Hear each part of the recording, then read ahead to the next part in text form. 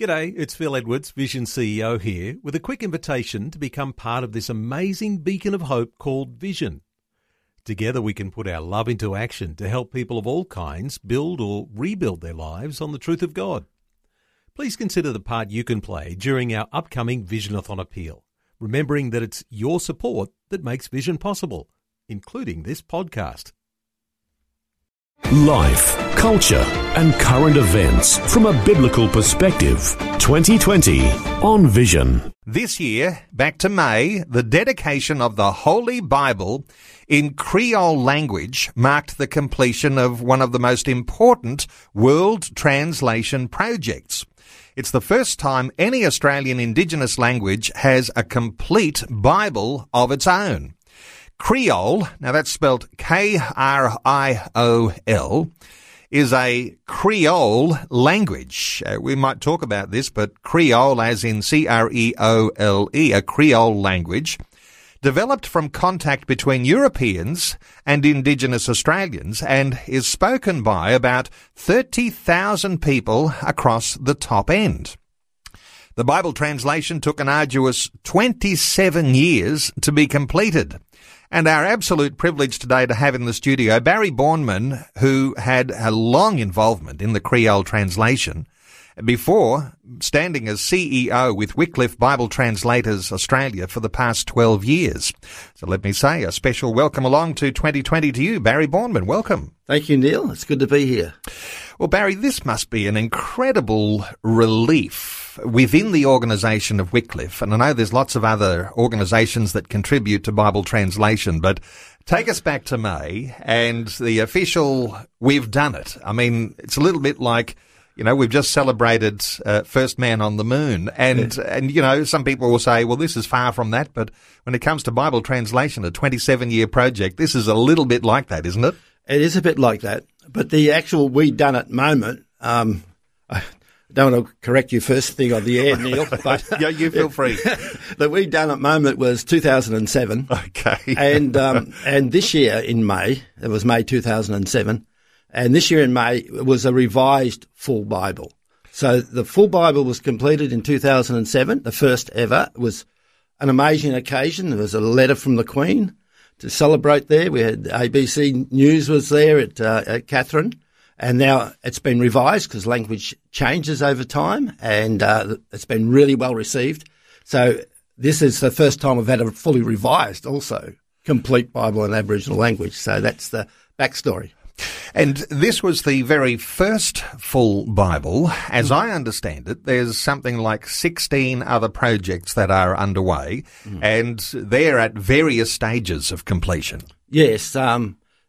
Indigenous language translation is alive and well in Australia. There's an amazing group of Indigenous translators who have been trained and are committing their time and effort. And it's our privilege in Wycliffe and other organisations like Bible Society and even Scripture Union Engagement to come alongside and give them a hand. And it is a long journey. The languages are difficult. The concepts are sometimes difficult. But it's a great journey to be on. Some people say, why on earth are you translating the Bible into all of these languages? And in some of these people groups, it's relatively small numbers. Let's come back to your own experience of an encounter with God in that sense of discovering a Bible in your younger years that you were able to pick up and read and understand. Take us back to your inspiration for getting into Bible translation, Barry. Yeah, it is very personal, that event. As a 17-year-old, I have to go back a lot of years. 1970, as a 17-year-old, I'd not been in a church at all. I'm from a country Victorian background, dairy farming, sport was big, but not church. And I went to a Christian camp, which I didn't know it was really a Christian camp. And I asked God a very vague sort of prayer at night, if you're real, then I'm interested. And then my life changed from that moment on. But one of the big changes was that my friends there gave me a little grey New Testament, which was called Good News for Modern Man. Yep. And I started reading that, went back to year 12, and started reading about Jesus, and I just found him so fascinating. I just loved what he said and what he did. And not really knowing any terminology or anything like this, I became a Jesus follower. I didn't have those words to describe it, but I was just wanted to follow this Jesus of this book. And that was the beginning of my journey. So having it in my own language, in everyday language, totally unchurched kid, that book spoke directly into my life, and that was life-changing. Isn't it interesting, because in English language we've had the Bible now for hundreds and hundreds of years, and when you say the book that really touched you was Good News for Modern Man, and had you picked up a King James Bible, a Revised Standard Version Bible, some of those older English language, that might not have captured your attention as a young man, but Good News for Modern Man certainly did. Yeah, so I can't do a scientific assessment of that because I was never given a King James version. Okay. So I started with the Good News, and that's how I understood the Bible to be from the start, right? So, but yes, I think if I had a King James, I could have really struggled because it's hard to get the meaning immediately. Like, I read the Good News Bible like a full story, not just verse by verse. I got into the character of Jesus, and the Good News for Modern Man allowed me to do that. So let's set your experience alongside what happens in Aboriginal and Torres Strait Islander communities in Australia. When they have a Bible that is in their heart language, there's more likely this possibility of picking up the Bible and reading in their own cultural context, their own cultural language, these timeless words of the Scriptures. And this you do not have without the process of Bible translation. Yes. I think the words of the Anglican minister, Aboriginal minister, Reverend Gumbuli Wadamata, he said he used to preach from the English Bible, and he was a big supporter of the Creole translation. So he was trained in English, right? And he'd take the English Bible and then preach in Creole to his congregation. And he said, when we got the Creole Bible, he said, they understand it straight away. He said, almost removes my need to preach, right? And it was that very fact that they could hear it and immediately understand what it means. He also said that sometimes I think some of our people might prefer not to understand it so easily. Because if you understand it easily, then the choice you have is to obey it. And when you mention Gumbuli, Gumbuli of Nakur, who is a champion, just head and shoulders, stands as a great champion of Indigenous Christian leadership. And we only lost him just recently, but a tremendous identity within Aboriginal Torres Strait Islander communities. And what a fascinating story to hear that when he is able to read from the Creole Bible, doesn't need a lot of explanation. This is what's so important about translation. Now, let's get a bit of context here, Barry, because right from the go, back to the first century, Jesus sending out the disciples, and, even to say, when the Holy Spirit comes upon you, you'll be my witnesses, Jerusalem, Judea, Samaria, into the ends of the earth. The only way the ends of the earth could really happen in a discipleship sense is if people were going to humble themselves and make really big sacrifices and actually translate the Scriptures into heart languages. This is where the context is. Yes, and it's an exciting time because I'll give you rough figures, not exact figures, but I think it's around 2,600 translations going on at this very moment in time. Wow. So we're sitting here talking about the Creole translation, and it's a wonderful story, and we can share about the people who are involved, amazing Creole translators. They're an inspiration, but that inspiration there is being multiplied in over around 2,600 languages at this very point in time, and it takes you to some of the poorest communities in the world where that is happening.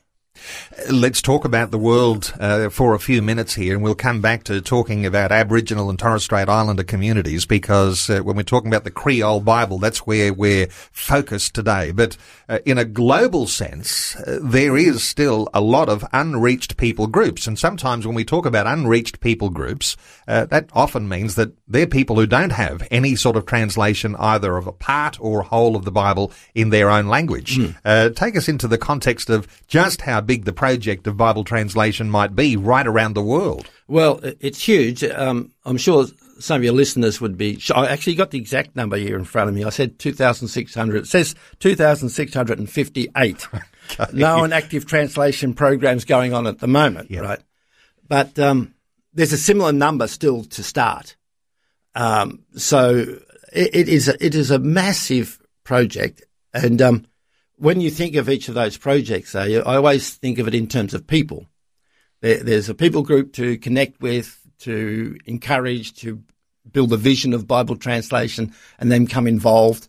It's a massive community. You in the Creole project, we did a count a few years ago, and I think we said it would have been over 100 people involved in some form or fashion. You had the local Creole translators doing an amazing job, but then had to be checked in the community, and various different types of consultant checks and workshops and all that type of thing. So every translation has a community that is supporting it locally, as well as, of course, the church that supports our Wycliffe missionaries. You know.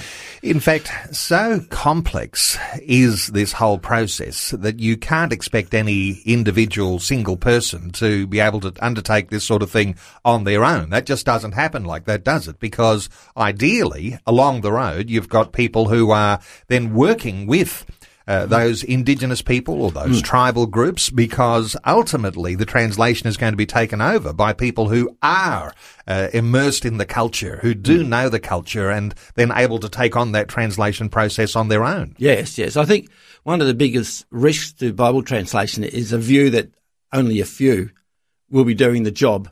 Or if you're a Wycliffe missionary, the risk would be to think that you were the prime person for facilitating that Bible translation. When it's a community effort, and when our experience is it's key local people have a heart for it, and your role is to be an encourager, supporter, and bring what they don't have, but they give everything that they do have to bring this to completion. So think community, don't think small when you think Bible translation. Now, with this Creole Bible, you were involved from the early years. Give us a little context of this 27 years I was talking about. Where was your involvement in all of that, Barry? Well, ours is very early. You got to go back to 1986, 85, 86. And the translation project had begun at that point. A fellow called Rodney Rivers out from the Kimberley had started some translation on Genesis with Wycliffe translators. So it was on the way, and there was a few books done. And we came in as literacy and scripture use specialists within the team, which was to help people to learn to read. The new Bible that was coming out was a new alphabet. People hadn't seen it, to help people to read it. And also to put that scripture onto, in those days it was called cassettes. I don't know if the readers remember cassettes. And songs, and the whole thing of engaging with that scripture. So that was our particular role, my wife and I, along with some checking translation for how easy it flowed in Creole and things like that. And certainly honour to you and your wife, Margaret, because there's a team effort that goes on in all of these things too, isn't there? Yeah, absolutely. Well, Margaret did the work and I was the salesman, really, is how it worked. Okay. All right. Let me just, before we take a break and before we open up our talkback lines, because there may be listeners who want to participate in this conversation, and we'll open our talkback lines very shortly. But before we do, one of the criticisms that comes to missionary endeavours is that somehow or other missionary endeavours come and trample all over culture. And, here comes the white man and into a black man territory type thing, and this idea of cultural insensitivities. But there's an upside to all of this, in that when we talk about Bible translation, we're talking about preserving language and therefore preserving culture. When people talk about that sort of thing to you, Barry, how do you respond? Because what you're doing is actually a very good work and helping to preserve cultures. Yeah, I think it's part of the what you've got to carry, that sort of accusation, if you like, when you're a missionary. Our personal experience has been the opposite to that. So when we arrived in Creole country, we were just welcomed because we were missionaries. And the local indigenous people said, you were the people who learnt our language. And so I got the opposite welcome to what the narrative is. So often it was more along the lines that you respected our culture. Now, it's not always like that, but our experience, and I've travelled a lot around the world, around the Pacific now, because in my role as a Wycliffe director, there's a lot of translation projects right across Asia as well. And we've always had this really warm welcome because the people who have gone to connect with those local communities are seen as people who love and care for them, who embrace their language when others are not embracing their language. So it's a different narrative to the one that you would hear, say, from the city. And that has been my experience for the last 40 years.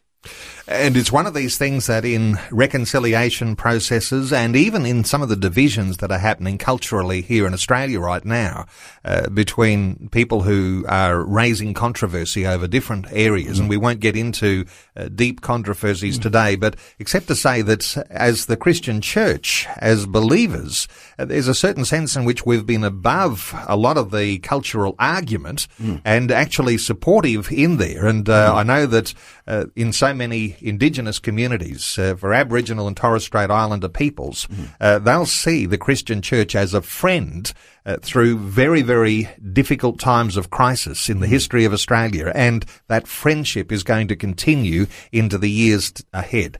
We'll continue our conversation in just a few moments. This is 2020 with Neil Johnson, helping you make sense of life, culture and current events from a biblical perspective. 2020 on Vision.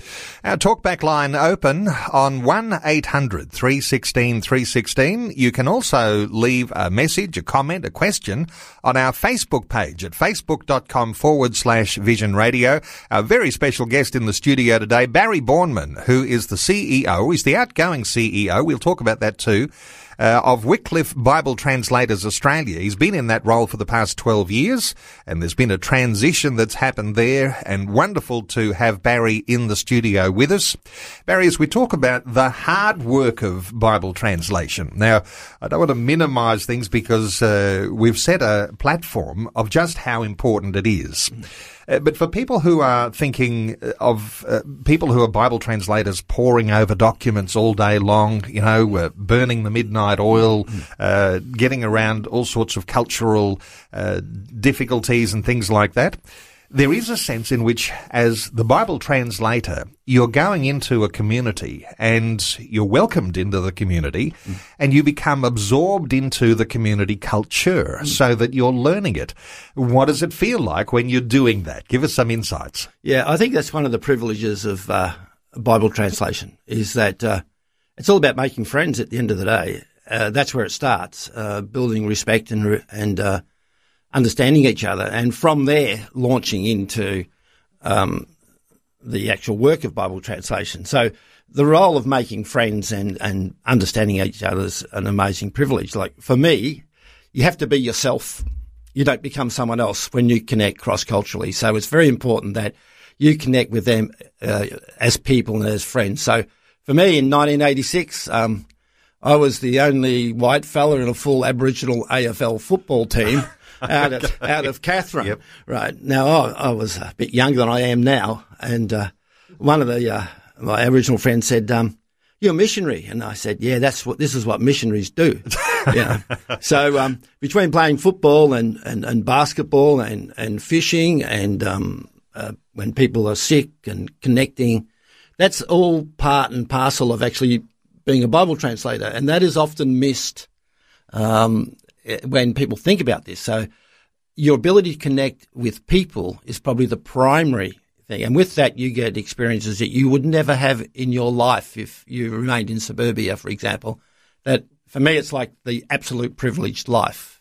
And so far from that criticism of going in and trampling over culture, because you're actually becoming immersed in the culture. It's you learning their culture rather than you trying to, in some ways, push your culture onto their team, so to speak. Yes, I think, and you remain a learner. I mean, after all our years of connection, you draw the conclusion that I know even less than I thought I knew the first day I arrived. So part of the learning experience is that people become friends, they become family, but you're always learning. You never fully understand, right? So you're always in that position of being learner, and I think that's fairly critical in the whole work of Bible translation. And just before we take a call or two, when we talk about learning, what is it that prepares an individual to do what you've done? And for others who might even be thinking right now, what am I going to do that's going to have some eternal consequence, as I serve God? And some people will be thinking right now, how do I get involved in Bible translation? Is there some special academic degree that I have to go and earn beforehand? And no doubt there are some very important things that you ought to learn, because you don't want to be trampling over culture when you actually go into these contexts. How do you actually set sail into becoming a Bible translator? Yes, well, we do have academic study, of course. We run a full year program in translation principles, literacy, anthropology as a basic course. And some people go on and do do additional biblical languages, depending on their strength and their areas of expertise. So there is an academic rigor around it, but I would say, but it's not. People shouldn't discount themselves, because God takes you for who you are, and as I said earlier, it's a whole team of people that's involved. And for my wife and I, we were involved in helping people to read and engage in the scriptures. And we're both teachers by trade and love the whole training process. So we were predominantly trainers of translators, right? So rather than doers of the translation. But so people will discount themselves. They should not discount themselves, but there is some academic rigor involved. You do have a role to play, even if you're not the person who has to learn the Greek or the Hebrew. Yes. Because somebody's going to be learning the Greek and the Hebrew, and they're going to be learning the culture of that particular tribal group, because that's getting complicated when you start to learn those things. Yes, it does. And I've not get asked that sort of question you ask. I often get asked, and I would say to young people who are interested, and they don't have to be so young either, is you need to know yourself is probably the most important thing. How comfortable are you in your own skin? So you don't want to be going into mission work or Bible translation to do something to make you feel important. You're important because Jesus loves you, He knows you, and you're a child of God. And you must embrace that. And in the course of being His child, do something useful. And something useful could be Bible translation, but you need to be comfortable with who you are in your faith, who you are in Christ. Because if you're not, you might start to take some meaning in life from the actual doing of translation. Is that come across? What that says to me is that one of the virtues of the Bible translator, and indeed of the ministry that is a missionary, is this attribute of humility. Because if you are going to pridefully come in and want to call the shots, you're probably missing the whole goal, because you're there to serve. And servanthood here is clearly a part of what it takes. If you've got that sort of attribute, that sort of virtue to your own character, you're going to be cut out for serving God in that context, because it takes a level of humility. Yeah. Taking calls on 1-800-316-316. You might like to join in our conversation. Let's take a call from Anne in Labrador in Queensland. Hello, Anne. Welcome along. Thank you. I'm very interested in your program. I like it. It's 2020. My question Anne, you're breaking up a little bit there. Just speak clearly into your phone. Yeah, I'm from Bible League, and I speak. And I think you've got your radio on the background. Don't be distracted by that, Anne. Just what were you saying? I'm in Bible League, and I support Bible League. Yep, Bible League is a great organisation, and providing. How do they get the different Bibles? Do they have translation, or do the translation people supply them? Okay, what we're talking about here is perhaps some different disciplines within how the body of Christ functions here, because we've got those translators who are working with those people groups in their tribal setting and bringing about a translation into their language of the Bible.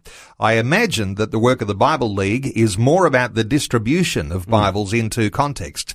You had a contribution there to make to Anne's question there, Barry? Yes, it's I know the Bible League very well, and they're part of, we have a forum of Bible agencies in Australia that includes Bible League, Bible Society, Wycliffe, Scripture Union, a whole range of organisations that are committed to Bible ministry, and we pick up different aspects of those of programs. So Bible League in Australia is predominantly around the publication and distribution in certain languages, and their role around the world might vary.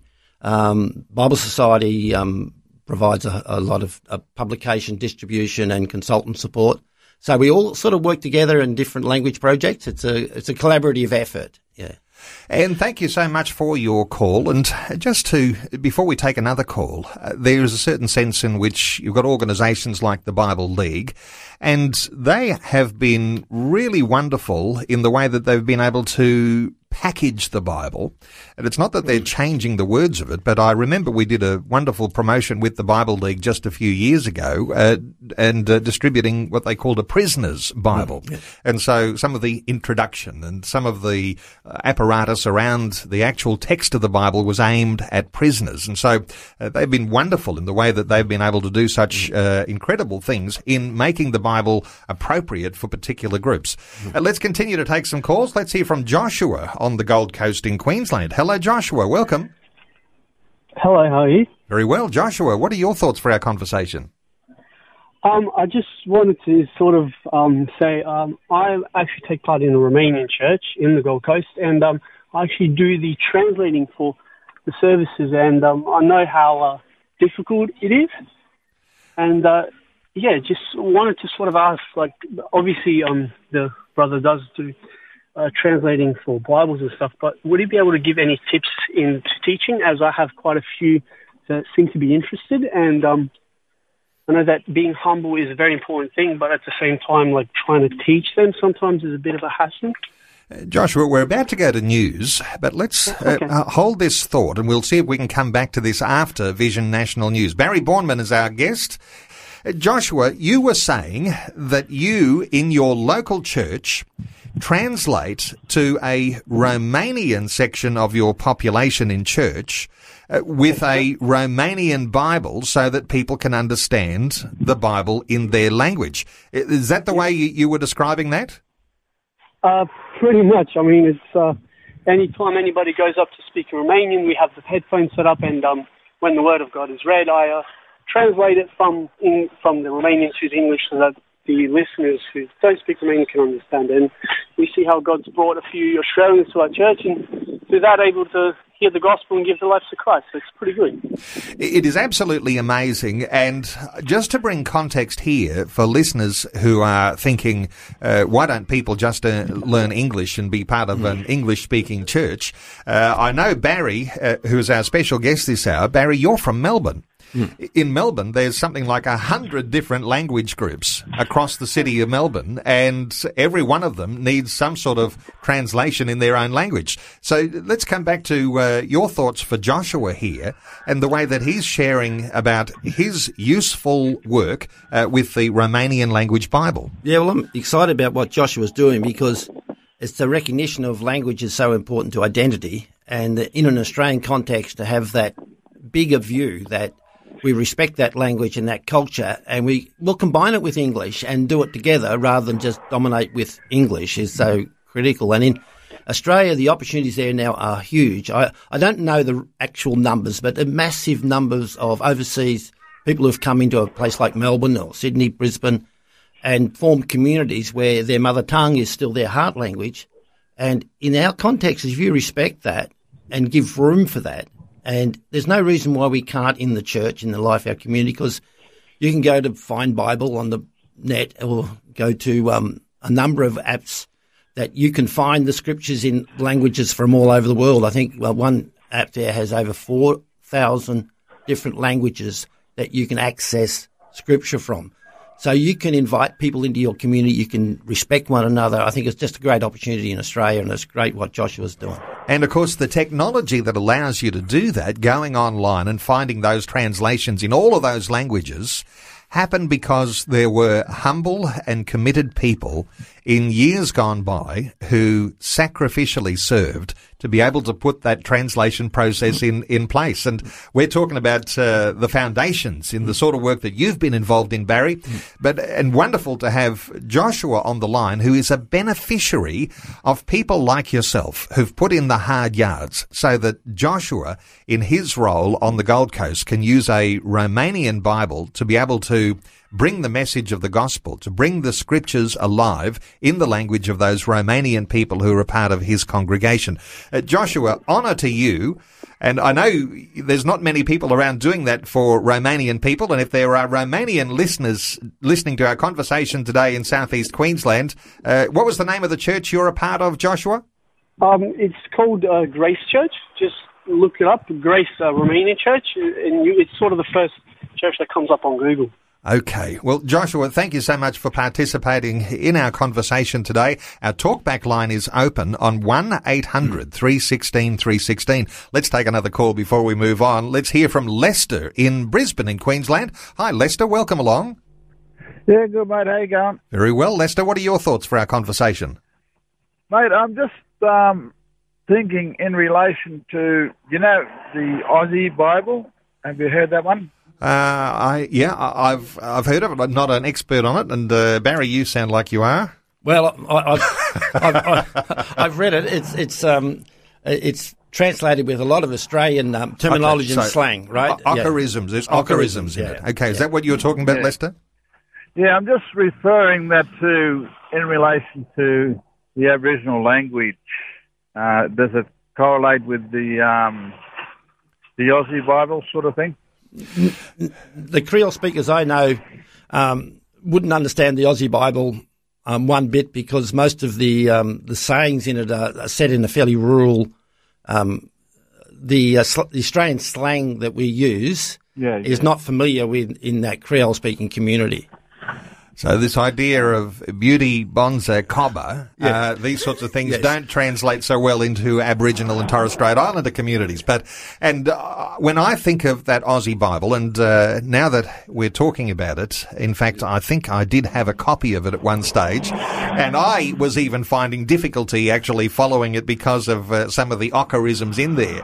And I'm an Aussie through and through. What was your thought, Lester? Is this not something you pick up and read regularly? Is it more a novelty for you or what?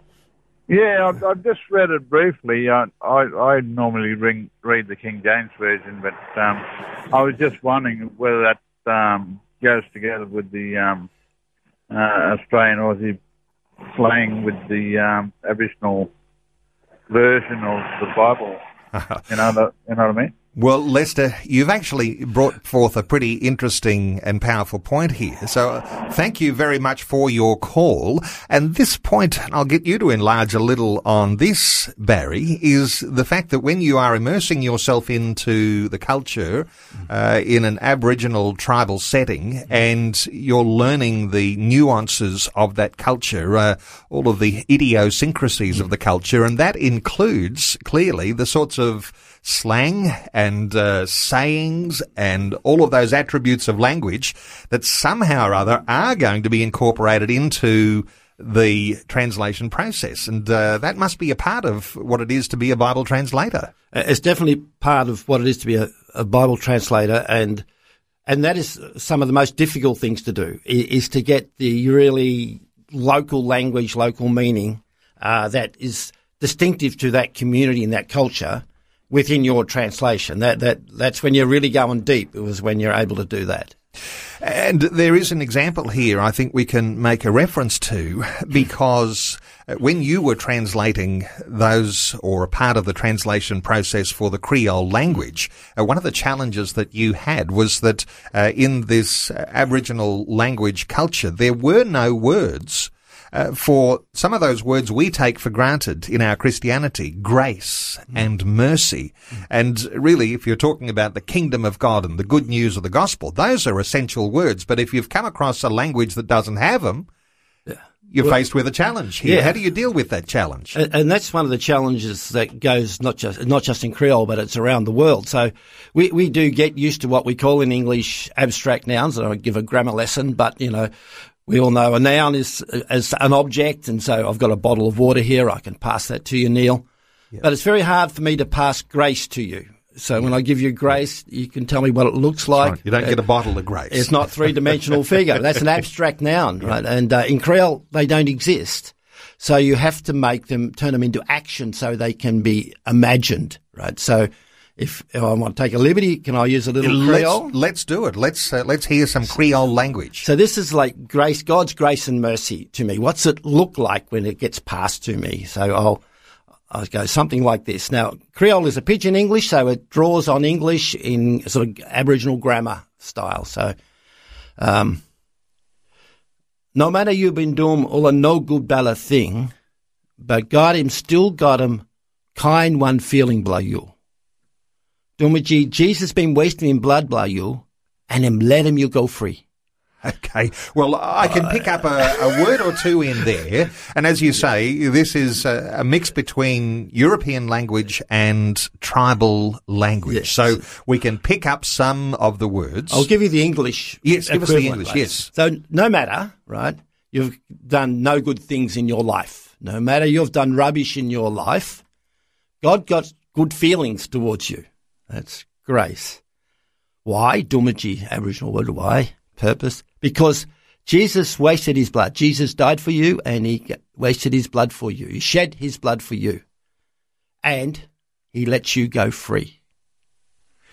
Well, that's grace and mercy. I think in English I understand it better in Creole, actually, than I do in English. Look, I'm expecting that there's somebody listening to our conversation who's been hearing us talk about grace and mercy in the way that we do in our Christianese for so long, and they've just heard you say it in those words in Creole, and they've said, I understand that better now than all the words that I've been hearing all along about, rubbish, all these rubbish things that you're doing, and God has still good feelings towards us. So a wonderful lesson on grace and mercy this morning. Hey, let's take another call. Our talkback line is open on 1-800-316-316. Kevin is in Parkes in New South Wales. Hi, Kevin. Welcome. Good morning, gentlemen. How are we? Oh, well, thank you, Kevin. What are your thoughts for our conversation?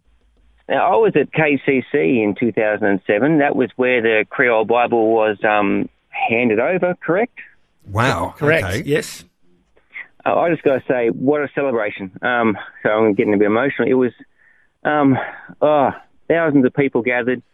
The handing over of that Bible was emotional. For me personally, it was just I was a missionary in Darwin for many years, and now living in Parkes. But I just remember being there when that was handed over, and it was wonderful. It was just I lived on SIL, so I was mindful of the amount of work that had gone into that Bible over many years.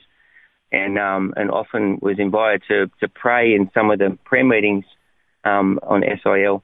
And it's an amazing work. And the people received that so well. It was just a wonderful time. That's all I've got to say. I've got nothing else to say other than I was there, and it was just a wonderful moment. Wonderful to hear from you, Kevin. Thank you so much for taking the moment to pick up the phone and call, because, Barry, what are your thoughts for someone like Kevin and reminiscing about that time and the excitement that is so deeply able to apprehend the heart in a moment like that? Oh, well, I've got tears in my eyes now, Kevin. So thank you for the reminder, because Margaret, my wife, and I were there too on that great night. It was an amazing celebration, and the joy in which the scriptures were received, and the celebration was just absolutely it's a beautiful moment, and that also reflects how the community feels about Bible translation. It reflects that it's their work, and the Aboriginal translators did an amazing job getting the whole Bible done, and it was really their celebration, and we just had the joy of being part of it. And I think for White Australia, anyone who was at that dedication in 2007 for White Australia, there are many people like you, Kevin, and my wife and I. It just sticks in your mind as one of those great moments in your life. Yes, absolutely. I was actually there with my now wife. She was the editor of the newspaper in Darwin, and she went out to report on that. So she was away reporting and doing her stories while I was just soaking up the atmosphere. For her, it was work, but I guess for both of us as Christians, it was a very significant time. It was a wonderful, wonderful experience. Yeah. Well, from what I'm picking up from these conversations today, it's the wives who do all the work and it's the husbands who do all the social networking. So, Kevin, thank you so much for calling in. Just great to hear from you today. Let me just come back to something that's really important in our conversation. And I know that this is an inspiring conversation, and there may be people listening in thinking, I'd like to be involved in this sort of thing. We talked about the necessity for humility. And with all of those who've been involved in translation processes all these years, and not all of these people undoubtedly are all sort of, we're talking about white people going to indigenous settlements. And of course it isn't all of that. I'm sure that there are people who are studying and preparing at Wycliffe who are coming from tribal settings and learning how this whole process works. It's not just European and influence on indigenous communities, because it now becomes a mix because we're all one in Australia. Your thoughts here for the way that Bible translation looks into the future, Barry, because it doesn't all look like European type people going into these tribal settings. Absolutely. The world of Bible translation is, as I've used the word, a huge community involvement. I'll go back onto the Creole translation because in 1990 we had a New Testament and a significant portion of Old Testament translated, but only equivalent to around half a Bible. And it was Reverend Gumley who said, "We want the whole Bible." And he made this comment. He said, "We can do this.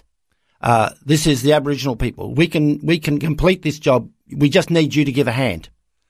And we took up that challenge, and part of the structure of supporting the Aboriginal translators was we developed a certificate in translating, which is an Australian accredited course, which covered all the major issues of translating abstract nouns and different aspects of translation. And the Creole translators went through that course over a period of six or 7 years, through workshops, working with other translators from Elcho Island and other places around Arnhem Land, and some people from down the centre, Alice Springs, Pitjantjatjara people did the same course, local translators, and they took the lead in the translation process, and we provided the support. And that model is becoming more and more the way translation is done today. And when you talk about a collaboration between all sorts of mission agencies, we're talking about the Bible Society, of course, Wycliffe Bible Translators Australia, but let's just name some of these others because there might be listeners wanting to make contact with one of these, and you're not all working in opposition to one another. All these groups are working together, which is just such an exciting thing. So you've got Bible Society, you've got Lutheran Bible Translators, the Church Missionary Society of Australia, the Anglican Church, the Australian Society for Indigenous Languages, and of course Wycliffe Bible Translators, because special place for Wycliffe today because you're here. But everyone working together. You have to be able to work together because it is so complicated. If you don't work together, you're not going to make much headway. Yeah, and it's a beautiful thing to do. In the Creole Project, Christian Missionary Society, and the Anglican Diocese of the Northern Territory were massive supporters of the translation, and without their involvement as a local church, and as a diocese, it wouldn't happen. Bible Society, absolutely key partners. They publish the Creole Bible. They provide consultant support. Wycliffe Bible Translators, which Marg and I are members of. We're seconded to the Australian Society of Indigenous Languages, so where Wycliffe combined with SAL provide a lot of on-the-ground support as well. So we all work together, we strategise together, we plan together, we did the whole thing together on the field. And when you're working with the basic translation, you're creating a resource then that the rest of the church can use in a significant way. And we talked a little bit about what happens online with online languages and the ability to Google a language and Googling a Bible translation. Those are all able to be done. But then you've got all sorts of plans for audio recordings, because it's all very well to have something that people can read, but there are an awful lot of people who can't read. So how do you cater for that? And this is where audio recordings are really exciting. Yes, and I missed a few organisations. That's always the risk, isn't it? When you start mentioning there's a Global Recordings Network, Faith Comes by Hearing. They're all part of the package of bringing the scriptures in all its forms, digital forms. And if for any listeners are really want to get into Indigenous languages, there's a website called Australian Bibles, if I get it right. I think I wrote it down here. Let me just check it. It's Australian Bibles, good. Aboriginalbibles.org.au, and it's got the 35 languages, Aboriginal languages with translation on it, and you can download audio, PDFs, the whole works, and it's a collaborative effort between the Bible Society and SIL to make it available to the public. And just when you thought missionary endeavour was what you did overseas, all we've got to do is look inland, interstate, just perhaps even for some, around the corner. And this is just so exciting about missionary endeavour in Australia. And I think we mentioned that there are 16 other Indigenous language where there is work in progress. The work is far from complete, and it's going to take humble people who are ready to sacrifice large sections of their life in order to be able to do something that has eternal relevance here. What's your encouragement to those people listening, Barry, right now, who's saying, you know, I could do that? I can hear him saying that. I can do that. What's your encouragement? Yeah, well, I'm the son of a dairy farmer, so yes. and finished up with the privilege of being involved in the Creole Bible. So anyone can do this. Oh, maybe not, but if you've got what you're saying, a humble heart, you're willing to serve, the opportunities are immense because the task is immense, and it's one step at a time. So all I'd say to listeners who've got a bit of a heart for Bible translation and for the poorer communities of the world, don't discount yourself. Ring up and have a conversation with Wycliffe or ever who you're partnering with, your local church, your elders in your church. Have a conversation about what's on your heart and see where it takes you. You just never know who is connected where, and with some of these organisations you've been talking about, there'll be elders in your church who've got some connection there and can point you in the right direction. That is a wonderful way to finish our conversation because we've run out of time. And Barry Borneman, our guest, for these past 12 years, he's been CEO of Wycliffe Bible Translators. Just a quick insight here. Who's taken your place at the helm now, Barry? A gentleman by the name of Max Sahl. That's spelled S-A-H-L. And like my wife and I, him and his wife went to Papua New Guinea as school teachers, not knowing anything about Bible translation or Wycliffe, but we went to help a mission. He went to help a mission 20-odd years ago. For 2 years, and now he's stayed for 20, and now he's the new CEO of Wycliffe Bible Translators. Great guy. I should get him into your studio sometime, Neil. You'll enjoy the conversation. You should connect us because, yes, he's he's a Queenslander, by the way. We would enjoy. Well, there you go. He's a supporter of the Maroons when it comes to state of origin football too. But wonderful to make this connection today and talking about this revised version of the Holy Bible in Creole language. this year, a major milestone with that revised version, and wonderful to get the insights all about that today. Let me point people to the website for Wycliffe. It's wycliffe.org.au. Now, how do you spell Wycliffe? WYCLIFFE. So wycliffe.org.au to make contact with Wycliffe, and no doubt they'd be interested in, I'm sure there's all sorts of prayer support, financial support, and also the idea of being part of some of the courses that they're doing, preparing people to be able to be involved in Bible translation. Barry Bournemouth, thank you so much for taking some time to share your thoughts and your heart with us today on 2020. Thank you, Neil.